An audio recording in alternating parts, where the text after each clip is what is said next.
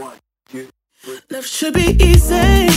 Why should it not? Hey everyone, it's George Trombley, and this is The Secrets of Japanese, Episode 3. In Secrets of Japanese, we talk about things that will help you speak Japanese better and faster. Today we're going to be talking about some internal beliefs that many people share about why they can't learn Japanese. One of them, of course, being that Japanese is just too hard to learn. And that's probably the one that's the most true. If we look at the Defense Language Institute informational page on difficulty of languages, they have a scale of 1 to 4 for languages. 1 being instruction of 26 weeks to get you to a basic fluency. That would include languages like French, Italian, Portuguese, and Spanish, with the second most difficult taking 34 weeks for German and Indonesian, and we'll jump the third level. There's a lot of languages in there, including Hebrew and Russian. That's 48 weeks of instruction. But Japanese is one of only a few languages that is Schedule 4, okay? And that includes Arabic, Chinese, Japanese, Korean, and Pashto. I think I said that right, Pashto. It looks like it could be Pashto, but I think I've heard it as Pashto. It requires 64 weeks of instruction according to whatever metric that they have done here at the Defense Language Institute. And keep in mind, this is the governmental institute that teaches language. It's probably not a very biased assessment of how hard the language is. It's actual training done through the many years. Now, the chart that I'm looking right now on the web doesn't show what it used to show, but a long time ago when I looked at this chart, out of all of the languages that were listed as level 4, Japanese was the only one that had an asterisk next to its name, and that meant that it was especially hard. Now, the reason why Japanese was listed as especially hard is most likely because of all of the writing involved. Japanese has 3 writing systems.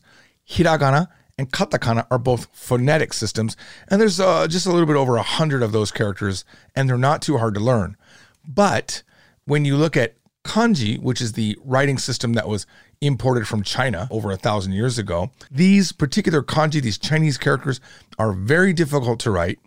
And on top of that, they have many different ways to read the same character. Some characters can have up to 7 or 8 different readings depending on the word. So you have to learn how to read the same character multiple different ways. And this makes it a little bit difficult. Chinese, on the other hand, even though it's the originator of these Chinese characters, they have simplified them in mainland China. They didn't simplify them in Taiwan. And some of the ones in Taiwan are actually more complicated than Japanese because even Japan has done some simplification. But China themselves have simplified them to much less strokes, and they typically only have 1 or 2 readings. They don't have 3 or 4 readings like many Japanese characters. So that's kind of makes Japanese a little bit extra hard. But is it impossible to learn? Absolutely not. Many people have learned Japanese, and one of the things I think that people tend to forget that makes learning a language easier or not is ease of access to materials available in that language. Japanese is one of the richest language in terms of there's animation, there's manga, there's games, there's Japanese restaurants all over America. And Japanese is one of the most popular languages to learn. And if you are into Pokemon or any of these really, to use the word otaku, but otaku-like things, where it was something that you get really into something, Japan is a really easy one to get into because even just one of their anime franchises can be an exciting thing to dive into. Even one game has a lot of depth to get into, okay? So that maybe doesn't happen as much for other languages, but it definitely happens for Japanese, okay? Now, yesterday on the podcast, I asked, what do you think are the number one ways that people stop learning or don't want to learn or don't think they can learn? What stops them? What are some internal beliefs that they have that prevents them? The number one that I've heard that I guess bothers me the most is I'm not a language guy or I'm not a language girl. I'm so bad with language. Well, that can be no more further than the truth because right now you're listening to language and you're understanding it. And even babies can learn Japanese. And you as a baby learned English. You have to just understand that if you start down the path of learning Japanese and start putting words together, you cannot not understand. you will not be able to ignore a word that you know once you know it. And over time, as you learn grammar and words, you might think, oh gosh, when it's all together, I can't understand it. But that is not how the brain works. If you give your brain all of these words and all of this grammar, it cannot not understand. Think about that phrase, not understand. Like I could tell you, hey, don't eat that pizza. Or I can say, don't drink that water. But you can't tell somebody to not understand. Hey, could you take a moment and not understand what I'm saying right now? No, you can't. If you're driving down the road and you see a billboard, you can't not read it, okay? So if I say Japanese words that you know, you absolutely must understand them. Now, I'll say a few words that you might know and you might have heard before. Kawaii, kawaii, it means cute. And a lot of people have heard it. If you watch any anime, I'm sure you've heard the word hentai. Hentai means pervert or perverted. And it's a genre of anime. Excuse me if you haven't heard that.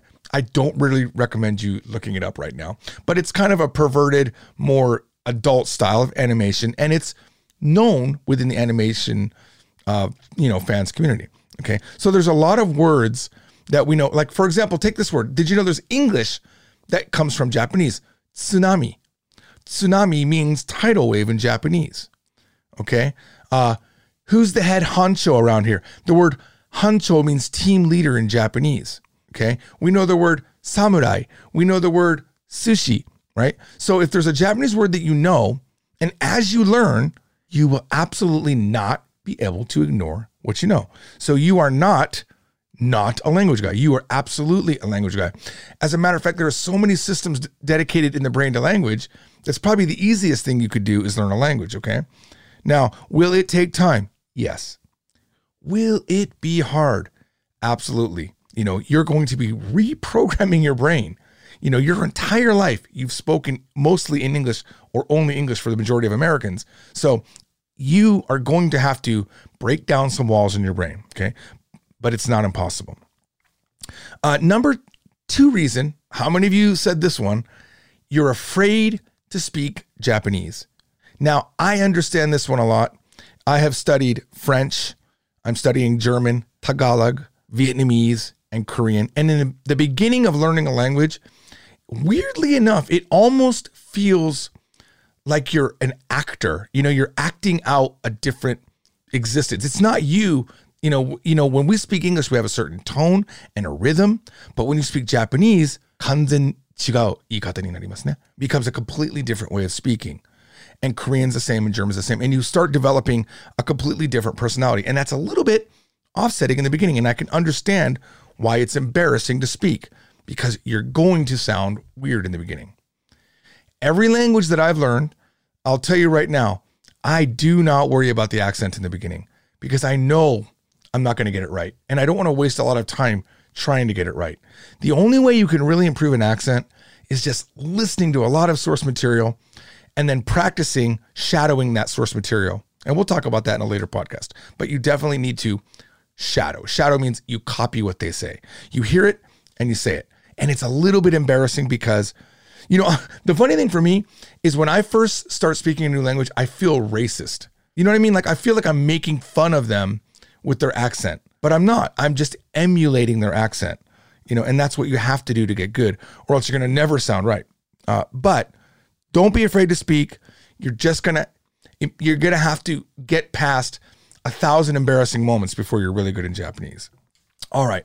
The third most common reason why people think they can't learn, and this is probably the most valid one, I understand this one for sure, is I don't have time. And this one just takes a little bit of effort, okay? And you can do small things in your life to bring Japanese into your life. For example, okay, instead of watching an American TV show, you can watch a Japanese TV show.